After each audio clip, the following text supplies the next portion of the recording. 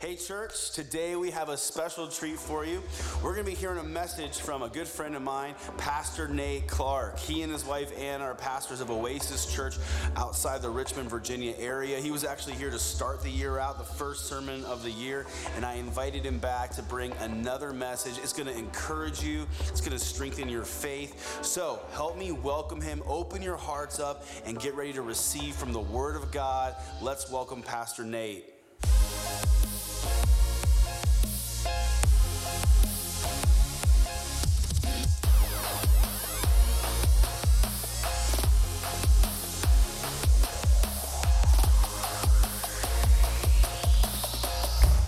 Well, good morning, church. Happy Sunday. Are you doing well today? So good to see you in the house of the Lord, and I'm just honored to be here. I told the first service, this is my second time, so that officially means we're family now. Is that okay? Can I say that? Is that okay? Hey, I want to welcome all those that are joining us online today. Thank you for being with us. Also want to welcome South Mountain, Fountain Hills. Thank you for joining us today. I love what God is doing in this church. I've been following along this last season as Pastor Ryan's been preaching about bold men. And just last week, Pastor Amy talking about excellent wife. And just looking at all that God is doing here in the fabric of this church and in the families of this church, it's incredible. And truly, I'm just honored to be in the room today. And I believe God has a word for us that's going to encourage you in this season, regardless of where you are. I want to read two different passages today. The first one's from Isaiah chapter number 40. And before I read it, I want to give you a little bit of the context of what this chapter is. Isaiah is broken down into three different sections. Theologians break the entire book into three different categories, if you will. Chapter 1 through 35 are known as the prophetic chapters, and it's kind of like the prophetic that it's talking about is not good stuff. It's like, hey, you're about to be captives for several decades. Hey, you're about to not be in a mountaintop season, you're about to be in a valley season. There's about to be struggle. It's not good. So the first 35 chapters are prophetic along those lines. Chapter 36 through 39 is historic. It's telling what's actually going to happen. It's a historical account of God's people that are going to be taken captive and all of the dynamics of that. And then chapter 40 of Isaiah begins the final section, 40 through 66, that theologians call the messianic section of Isaiah.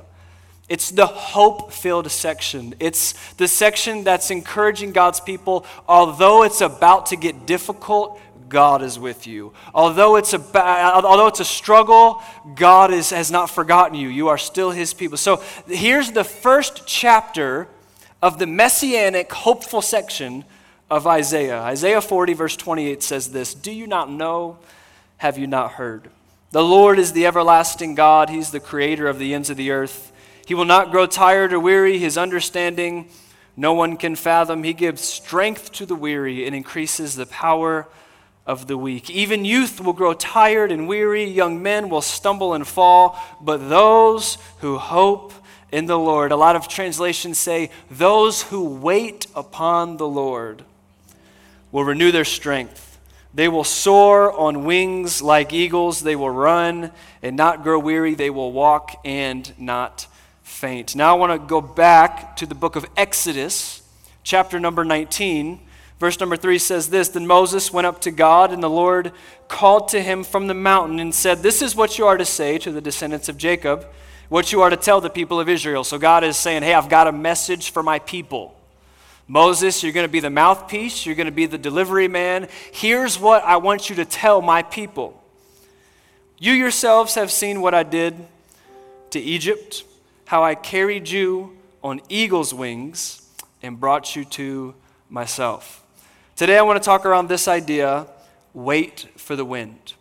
Wait for the wind. Would you pray with me this morning? Father, thank you for your word.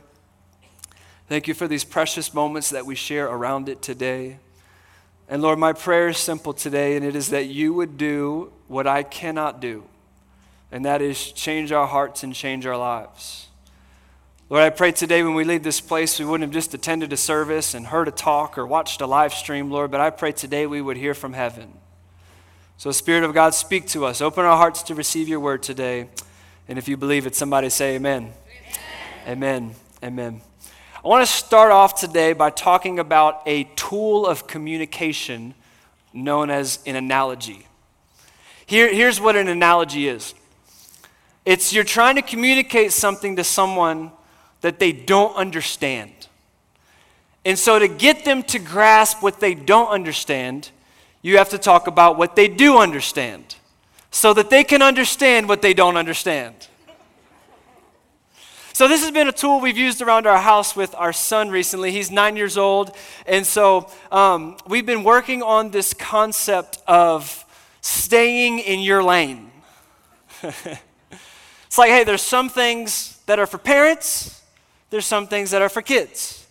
There's some responsibilities that are mom and dad responsibilities, some that are kids. And essentially, like, you don't need to worry about our stuff, and we won't worry about your stuff. You stay in your lane, right? So this whole concept we're trying to teach him, right? Because he likes to weave the lanes together, right? And so we're trying to teach him this concept of like, you have things and we have things, and you handle your stuff and we handle our stuff. And so we were trying to think of how we communicate this to our 9-year-old, and we began to think about one of his favorite things currently is the cartoon character Sonic the Hedgehog. Any parents know Sonic the Hedgehog, right? So Sonic the Hedgehog, he has several friends of his. He has a friend named Tails and a friend named Knuckles. And so we're trying to teach him about this, and so we start talking about Sonic. We say, hey, buddy, you know Sonic, right? Sonic. And his eyes just light up like we got him, right? He's ready. Like, you know, Sonic has Sonic missions, right? There's things Sonic's got to do. There's tasks Sonic's got Sonic missions, right? Yeah. And you know his friend Knuckles, right? You know, his friend Knuckles, he's got Knuckles missions. And Knuckles has got to do what Knuckles has got to do, and Sonic has got to do what Sonic's. So we're like explaining all this, and we're like, now listen, Knuckles does not do a Sonic mission, and Sonic doesn't do a Knuckles mission. They each take care of their own mission, right? So we're like using this, and he's with us, and you can see the light bulbs going off, and so we're saying, just like that, we have our things, and you have your thing. So like we'll like pitch everything now. We're like, all right, buddy, time to go brush your teeth. It's a Sonic mission. Let's go brush your teeth, right? Like, go get him. Go. And it's like he started to connect the dots because he understands this tool of communication called an analogy. Because there was something he doesn't understand, so we used something he did understand so he could understand what he didn't understand. This tool of communication is used often in the biblical narrative by God, because there are many things about God and about us and about how we relate with God and our relationship with God that we don't understand. And so because there's many things we don't understand, this is why God uses the tool of an analogy in the biblical text to explain spiritual truths. This is why Jesus so often talked in parables. He said, hey, here's what the kingdom of God is like, because you don't understand the kingdom, so let me explain how it's like. It's like some seed, right? And you talk farming language and agriculture language. And all of the time, Jesus is using analogies to explain spiritual truths so that we can understand them. And some of them are amazing. Some of the analogies that God uses like to describe us and spiritual things are awesome. Like 1 Peter talks about followers of Christ, we are like stones. We are like rocks, living stones. And he's talking about how together as the body of Christ, we're built up as stones. And Jesus is the cornerstone, but we as followers of Christ are like stones. And when we're built together, we can make a great spiritual house that we couldn't make on our own. And so you read some of that, you're like, man, I'm a rock. Let's go. I'm a rock in the kingdom of God. It's amazing, right? But then you read some analogies and you're like, that ain't so great. Like where Jesus is like, hey, you're like a sheep. I don't know if you know, sheep aren't smart.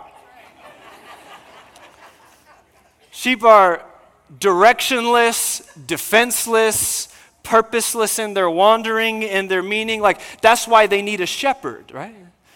So there's some of these analogies that are good. Some of them are like, ow, you know. But there's one that I read in both of our texts today where God, through Isaiah and Moses, is describing the delivery method of his people by using the analogy of like on the wings of an eagle. the context of Isaiah and Exodus are pretty similar in the fact that Isaiah is, again, he's telling them, hey, you're about to be in a difficult season of captivity. You're about to be in bondage. This is going to be painful. This is going to be less than ideal. This is not where I want you forever. And so because it's where I don't want you to be, I desire to get you out of there to where I want you to be. And the way I'm going to get you from where you will be to where I want you to be is like on the wings of an eagle. He's saying, hey, my delivery method, the way I'm getting you from one place to another is like on eagle's wings. This is the same with Moses in Exodus. He's saying, hey, remember when you were in Egypt?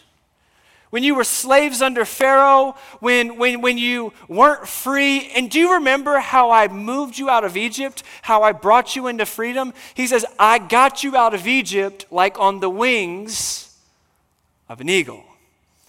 So this analogy is used both times to describe God taking his people when they're somewhere that he doesn't want them to be and gets them somewhere he desires them to be. His method of movement, his delivery system, he describes is like on the wings of an eagle. Now, Charles Spurgeon says everything that happens in the natural in the scripture is God telling us what he desires to do for us in the supernatural.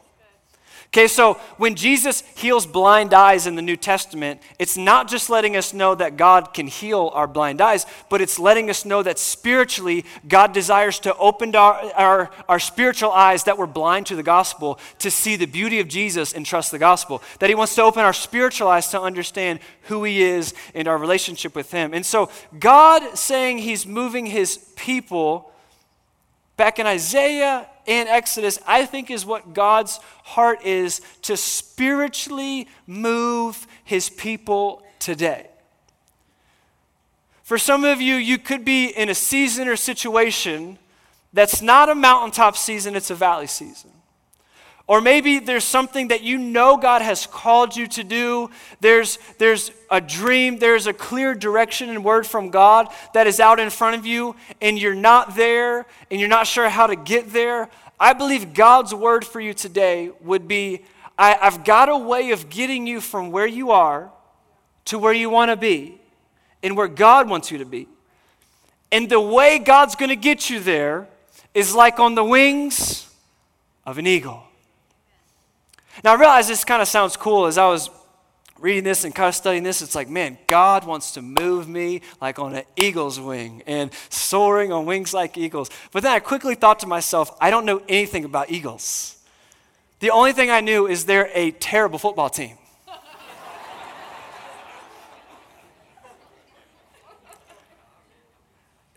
Just birds in general. I don't know anything about eagles, birds in general. The only thing I knew about birds was I love an 8 count from Chick-fil-A. Come on, somebody. That's what I know about chicken. And so I'm starting to dig and I'm starting to ask myself, okay, God is using this analogy because he's trying to communicate how he does something, so I need to understand what he's talking about. So just begin to think about birds, wings, flying in general. And for some reason, the first few birds that just came to mind, I thought of, like the first one was like a pigeon. You guys see these, like the pigeons, like, I found out from people earlier this morning, you guys have pigeons in Arizona. Wow, that's amazing, right? So pigeons, I just immediately think of like Home Alone in New York City with the pigeons, you know, and it's like they're always around the food, you know, they're trying to be in proximity to people, they're just walking around kind of bobbing their head, and then I picture like the kids trying to chase after them or whatever, and the pigeons want to fly away enough to get away from the kids, but not enough to leave the proximity because they still want the food. So like the kids will go after them, and the pigeons will do this like quick little loud flutter. You guys see this, right? Just, you know, it's like far enough to get away from the kids, but they still want to be around the French fries, you know, and so they're kind of hanging out. And then, so I thought about a pigeon, I thought about a hummingbird. Found out also this morning, you guys have hummingbirds in Arizona. Arizona's amazing, this is cool. So I love hummingbirds, they're so fascinating. I remember the first time I saw one in real life, it's like, it didn't almost look real in my eyes. I'm like, wow, what is this? And then you watch the slow motion video, and you guys know, those wings are going 1,000,000 miles an hour, aren't they? Just as they're floating, and I was thinking about even in our house recently, just in the last 2 weeks, we got some chickens. My wife has wanted to get chickens forever, and so we just got these little chicks, so they're currently they're only like a month old, so they're like at home in this little like Tupperware container with a little heat lamp over it. So they're like sitting in our house, and so we'll be like sitting around or whatever, and they're all quiet, just doing little chirps, but then one of them will like start to fly or flutter, just do the quick and it's like super loud. It kicks up all their little stuff. And so we're just sitting at home. We're like, oh gosh, we forgot we had chickens. Right? So they're all birds really, in a general sense, you could put them in one category as far as how they leave the ground and take flight, is they all flap. Right? Like whether it's a pigeon or a hummingbird or a chicken, when they're flying or moving, there's kind of a frantic, quick flap that begins to get them into flight or begin to move them, right? And so as I was studying them, again, almost every bird in a general way you could put in that category, but an eagle is nothing like any other bird. As I began to read about eagles, if an eagle were to fly like any of those other birds, it would die mid-flight. So its wings are so large and so heavy that its heart cannot pump a sufficient amount of blood throughout its body and wings, that if an eagle were to fly and flap like a pigeon, a chicken, or a hummingbird, its body would not be able to sustain the flapping, and it would die mid-flight. So this is why every time you see a picture of an eagle, it looks like this. They soar. And it's also why an eagle will build its nest very high up. This is why you only see eagles' nest at the top of trees or on the side of cliffs and mountains. It will build it very high up, and eagles have great patience. So they will sit in their nest and wait. If they're over water, they'll be looking for fish. In the stream, they'll be looking for prey. And when it sees what it desires to get, an eagle does not have the luxury of diving out to go get it. An eagle has to wait. An eagle has to be patient. And eagles wait for what scientists call wind thermals. Because eagles are so high up, they can sense and know when the wind is getting ready to blow.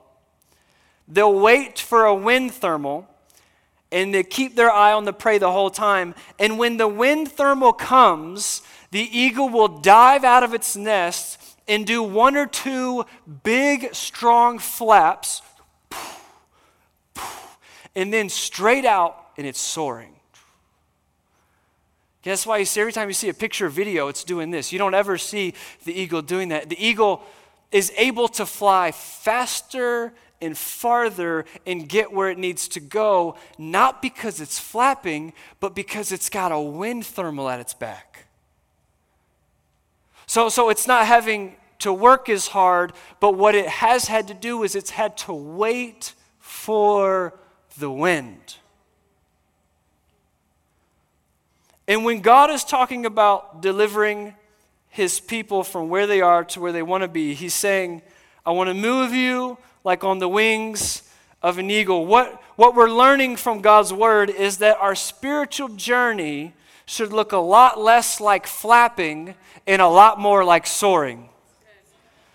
Our spiritual walk should look a lot less like a frantic flap and a lot more like a soar with wind at our back. But here's what I've learned about my own life and the lives of many people around me, is that we love to frantically flap ourselves to death. Don't we? We love to frantically flap. Hey man, happy Sunday. Yeah man. Praise the Lord. God is good all the time. And all the time, he's good. How's work going? Yeah, it's been good. Pretty good. Kids doing good? Yeah, really good. Like, how's the new job? Yeah, the new job's going good. I'm thinking about trying another one, schedule's already full, but just added 7 more things this week. Yeah, his yoke is easy and his burden is light. Praise the Lord, yeah. Oh, church was so good this Sunday. Praise the Lord. Oh, praise the name. You get around your brothers and sisters in Christ, you're talking to me, how you doing? You good? You good? Yeah. And I'm like, really? You're good? You look exhausted. His yoke is easy, his burden is light. You look so tired.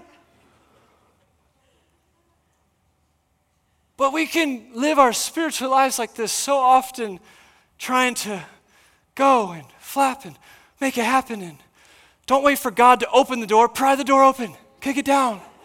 Don't do it.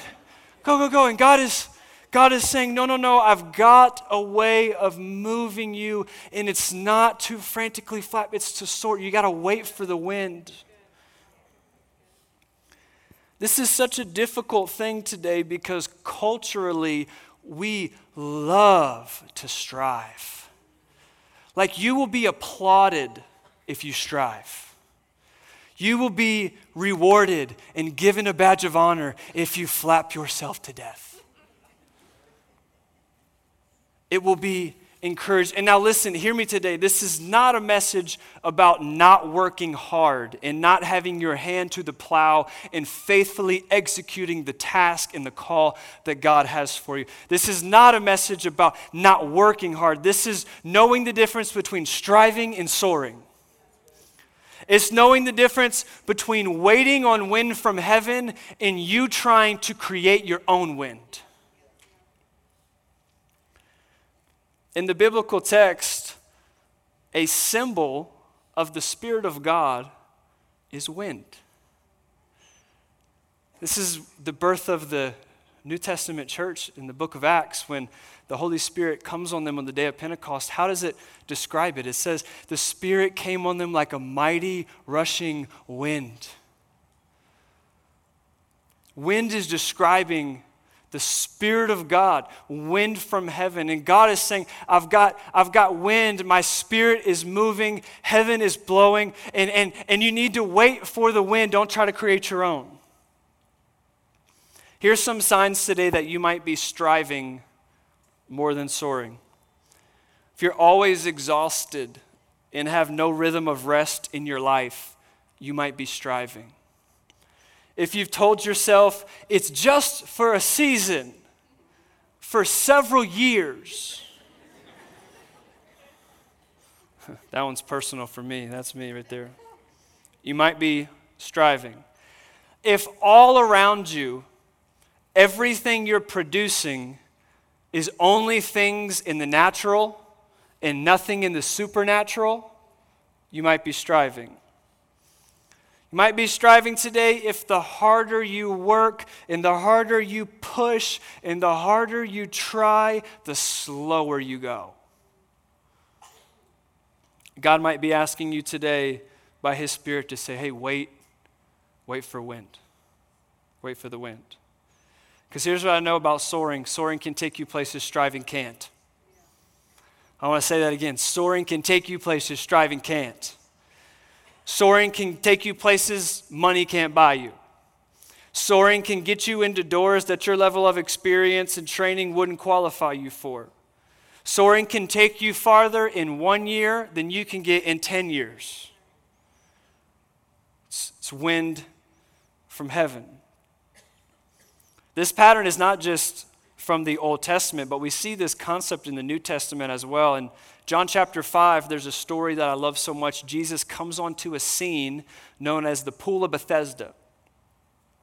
Theologians debate whether this was just a belief in the day or whether the belief actually had some validity to it, but people believe that the Pool of Bethesda, there would be wind that would blow and stir the water. And when the water moved, the race was on. The first person to get in the water after the water was stirred would be healed. So as a result of this belief, this pool is surrounded by people that were sick and crippled and had diseases. They were all there because that was their shot at healing. They had given up every other avenue. No doctors had been able to help them. So their shot was to get into the pool when the water was stirred so that they would be healed.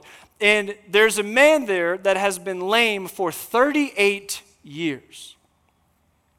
This is not 38 minutes or 38 days. This is 38 years. He is going on 4 decades of not being able to walk. This is his life. This is not a season. This has been his life. Think about how tired and weary and almost just kind of, I've given up. Jesus comes to this man that has been lame for 38 years, and he asks him a question that almost seems way too obvious or insensitive. He says, "Do you want to be made well?" And the obvious answer is yes. That's why I'm here. That's why I'm here. This isn't the spot of luxury. This is not the place I desire to be. I'm here because I want to be healed. Jesus asked him, and notice how this man responds. And as we read his response, I want you to think about how much striving this guy is doing. Ready? Here's what he says in John 5, verse 7. "I have no one to help me into the pool when the water's stirred. When I'm trying to get in, someone else goes down ahead of me." So he's giving Jesus an account of his past failures to get into the pool first. He said, "Hey, Jesus, I'm here. I've tried to get into the pool first. Others beat me there.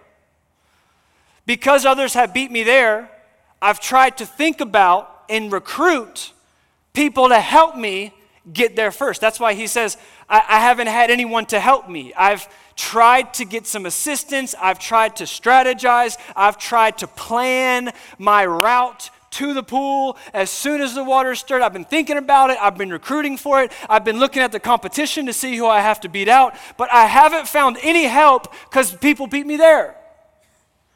Striving, trying, thinking, strategizing, recruiting, trying. And Jesus rolls up to the pool of Bethesda. And essentially what he's saying is, hey, you've been trying for 38 years. You've been flapping here for 38 years. The wind from heaven is now blowing. Do you want to be made well? He says, hey, get up, pick up your mat, and go. What this man was unable to do for 38 years, Jesus did in 30 seconds. What this man had been thinking about and strategizing and recruiting and how can I? Jesus just said, do you want to be made well? Your best plans in recruitment have nothing against wind from heaven. Your best efforts over decades can't compete with one gust of wind from heaven. Do you want to be made well? It's such a beautiful example of the fact that soaring can take you so much farther, so much faster than striving can, if you will just wait for the wind. I think some of us today, the Lord is calling us to let him do the heavy lifting in our life. We have responsibility. We have things we must do. We've got to act in obedience to God, and we've got to be faithful to what he's asked us to do. But God does the heavy lifting. God does the heavy lifting. For some of you, you came here today, and you got a smile on your face on the outside, and your hands were up in worship on the outside, but your soul is exhausted because you've been trying to flap your way to where God wants you to be. And God's word to you today is, wait for the wind. Wait for the wind. God can get you there if you'll wait. By the way, this concept is not just how God moves us as followers of Christ, but this concept is also how we were saved. This is how we were saved. Look at what Ephesians chapter 2 says in verse number 8. For it is by grace you've been saved through faith, not from yourselves. This wasn't your thing. This wasn't you flapping up to God and you doing it in your own self-righteousness. No. Not of you. It is a gift from God. Anybody grateful for that today? Not by works, so that none can boast. Like, look, you didn't get saved by striving to get to God. You got saved because God came down to you. You didn't get saved by bridging the gap between you and God. You got saved because Jesus bridged the gap between you and God. You didn't climb out of the pit you were in. No. God lifted you from the pit and he set your feet upon a solid rock, the psalmist says. We give ourselves sometimes too much credit. I was reading a post one time of somebody talking about their spiritual journey, and they said, I was in the driver's seat of my own life, and I got out of the driver's seat and put God in the driver's seat, and I'm in the passenger seat as the co-pilot. So be God's co-pilot. It's like, I think you're giving yourself a little too much credit. Wow, you are God's co-pilot. I was like, if we're going to go with this thing here, this analogy here, God is driving, I'm good with that, but the vehicle is an ambulance, and you're in the back on a stretcher. You didn't need help, you needed rescue. You didn't need assistance, you needed saving. This was not by us, it was a gift from God. This is how we're saved. We're not saved by stacking up our own self-righteousness and if you can do good enough. No. We're saved by surrendering to what God has done in his finished work on the cross and putting our faith. That's how we're saved. We're saved by soaring, but so many times we think we have to be sustained by flapping. No. God saves you. He does the heavy lifting. And then throughout your journey, I'm just trying to encourage you today, he'll continue to do the heavy lifting. You've got a job to play, but let God be God. Let God do what only God can do. What area of your life today are you flapping and striving and not soaring? What area of your life today have you jumped ahead of the wind and you've tried to create your own wind? And for months and for years now, you've been trying to pry something open that God will eventually open up if you'll just wait on the wind. If you're here today, and maybe you're a lady here in the house today, in the last 6 or 7 weeks, as you've heard Pastor Ryan talk about bold men, maybe it's been challenging and encouraging for you, but also a little discouraging because the man in your life is not leading you in a Christ-like way. And I'm just here to tell you today, wait for the wind. Let God and the Spirit of God do work on your man's heart that you can't do. Like let God do the heavy lifting. You be faithful into what God has called you to do, and let God blow wind from heaven into his life. Let him do the heavy lifting. Me and my wife Anna, we've tried our best over the last 8 or 9 years to really live this out. And this sounds really good and sounds really easy, but this thing is hard to live. It's hard to wait on the Lord when you've done all you can do and just wait for the wind to blow in. Me and Anna, a few years into our marriage, we were in a small group at our church with a bunch of other young couples that were in their first 5 years of marriage or so. And we just want to start growing our family. We're like, hey, let's have some kids and grow our family. And so a lot of the other couples in our group were in the same season and wanting to do that. And so all these other couples, just within a period of 6 months, it was like everybody was getting pregnant except for us.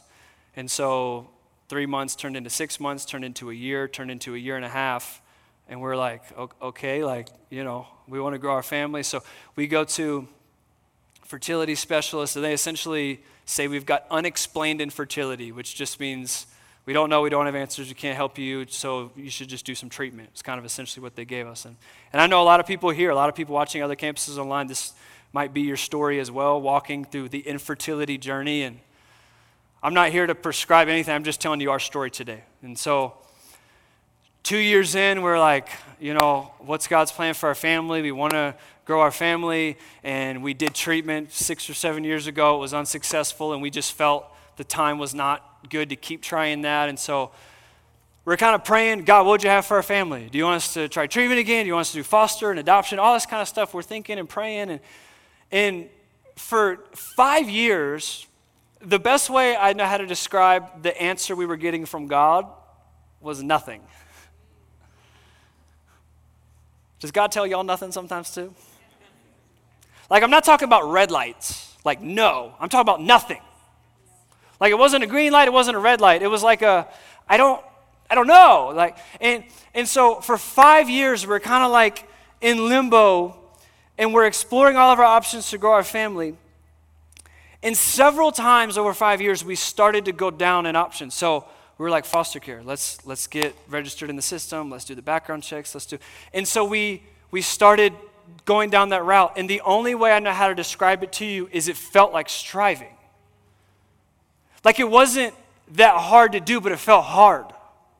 It just felt like any route we went down, it felt like we were trying to create our own wind and kick the door. And so for 5 years, we're kind of like, we're the only thing we know how to, we're paralyzed by indecision because we don't know. And so we're just kind of waiting. How many know you can be patient, but eventually your patience kind of runs out? I'm like, Lord, I know it's the fruit of the Spirit, but the fruit's getting a little low. So that for 5 years, that's kind of our journey and where we were at. And about 2 years ago, we were getting just to the point where our prayers stopped being like, Lord, show us, Lord, have your way, to being like, all right, Lord, like, we're just gonna pick one and just hope you're in it. And, I mean, to be honest, that's kind of where we were, you know. And so the summer of 2020, the last week of July, we woke up. It was a normal day. It was some weekday. I don't even remember what day it was. Last week of July, we woke up that day not thinking about this conversation, not like it was kind of just put on the shelf as we were waiting. And that day, our phone rang. And it was a phone informing us of now our son, his situation, his need for a home. And it was essentially like, we see him, we see you, it's a fit, do you want him? It was literally, so we got off the phone, and me and Anna are sitting there looking at each other, thinking through the last 7 years of this whole thing and why. And we just looked at each other and we were like, I think the wind's blowing. Think the wind's blowing. Like God just did in that phone call more than we were able to do in 7 years. And within 100 days of that phone call, he's part of our family. And he's been a part of our family ever since. And he's changed our life. And it's amazing. And the journey, I'm telling you, the journey has been soaring. And even we talk to people that have walked similar thing in the adoption of foster care world. I love that this church is all in that. I love it so much. It's so close to God's heart. And people have come up and they've asked us about our journey and how did you and honestly, I'm not very helpful. No, here's why I say that. Because I feel helpful when I can give you really practical, like ABC 1, 2, 3, do this and it'll happen. But when the wind blows, it's not that. Like people are like, what's your story? And I'm like, I wish I could tell you ABC 1, 2, 3, but our story is the wind blew. So wait for the wind. Like the story of this church, by the way, I was talking with Pastor Ryan last night of the last 10 years and just hearing the story. And I'm asking all kinds of questions because I'm interested in the strategy and what are you guys doing, all this kind of stuff. But the bottom line is I'm hearing him talk and I'm seeing this and I'm like, you know what's happening in Arizona? The wind's blowing. The wind's blowing. It's God doing more than we can do. And so I'm just here to tell you on the back end of this last 8 or 9 years, wait for the wind. Wait for the wind. Now hear me. This is not what it means to wait on the Lord.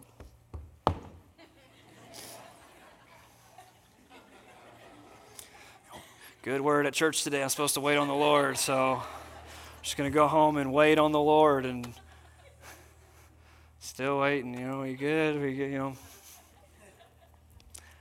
This is not the posture of somebody waiting on the Lord. No.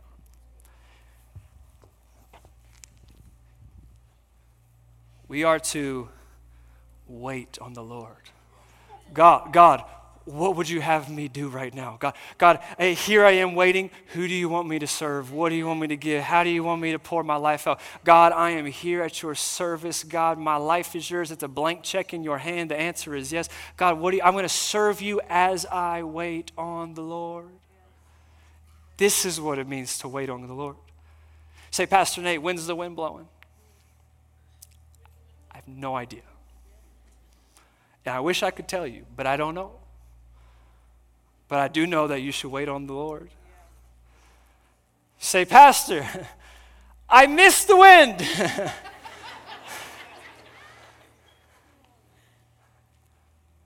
God is gracious. He'll send another. It's okay. Maybe you've missed opportunity after opportunity and you've been wandering and in and out in your relationship with God and you've missed that. Maybe that's okay. God will send some more if you wait on him. He can do what you can't do. He can take you where you can't take yourself. He can accomplish more in the supernatural and spiritual than you can accomplish in the natural, but you got to wait on the Lord. I want to read Isaiah 40:31 one more time as we finish to encourage you with God's word. But they who wait for the Lord shall renew their strength. Shall mount up with wings like eagles. They shall run and not be weary. They shall walk and not faint. In Jesus' name, amen. Would you bow your head and close your eyes with me this morning? Today I want to pray for two groups of people. I want to pray for somebody that's in a season of waiting today. Your soul is exhausted and you've tried to create your own wind. And God is asking you to just wait on him today. Let him do what you can't do. If that's you today, you say, Nate, pray for me. I need some help waiting on the Lord today. Would you slip up your hand? I want to know who I'm praying for today. Father, I thank you for my brothers and sisters in the room today. Lord, I speak the word of the prophet Isaiah over them that you'd renew their strength today. God, strength that doesn't come from man, strength that comes from heaven. By your Spirit today, strengthen them. Lord, I pray today you would refocus their eyes off of just their situation and put them on the cross, put them on the faithfulness of God today. Strength in the waiting, patience in the waiting, community that can come around them and lift their arms in the waiting in Jesus' name. And Lord, I pray you'd send the wind in their life. God, I pray this next 6 months, God, that the wind would blow like they haven't seen in the last 6 years. God, I pray in the next 6 months, God, relationships and doors that are opening and things, God, that are straight from heaven. God, I just pray open doors over your people today. I pray wind from heaven for your people. God, give them the faith to wait and the faith to jump in when the wind blows today in Jesus' name. In Jesus' name. Today, I also want to pray for those that are far from God. You came in this place today and Jesus is not your Savior, Jesus is not your Lord, but today you realize that you cannot be the forgiver of your own sins. You can't be the leader of your own life. And the good news of the gospel is that Jesus has done that for you. He came and died on a cross for your sin a few thousand years ago, but he didn't stay there. He rose from the grave, defeating the power of death, hell, and the grave, that you might be a child of God. And if you would put your faith in him, that you would be forgiven of your sins and surrender the lordship of your life over to him. And for some of you, you need to make that decision today. If that's you, you're far from God, but today you say, Pastor, I need to give my heart to the Lord. Would you hold your hand up nice and high so I can see who I'm praying for today? You say, I need to give my heart to the Lord today. I need to give my heart to the Lord today. Thank you. Anybody else? Anybody else? For the sake of those that are making that decision today for the first time, church, I want you to pray this prayer with me. And this is not a magic prayer. These words are not special. What God responds to is the posture of your heart. So church, can we pray this out loud together? Dear God, I believe in your son Jesus, that he came and he died on the cross and he rose from the grave. I confess my sin to you. Ask you to forgive me of my sin and be the Lord of my life. I commit to following you from this day forward. No turning back. In Jesus' name, amen, amen.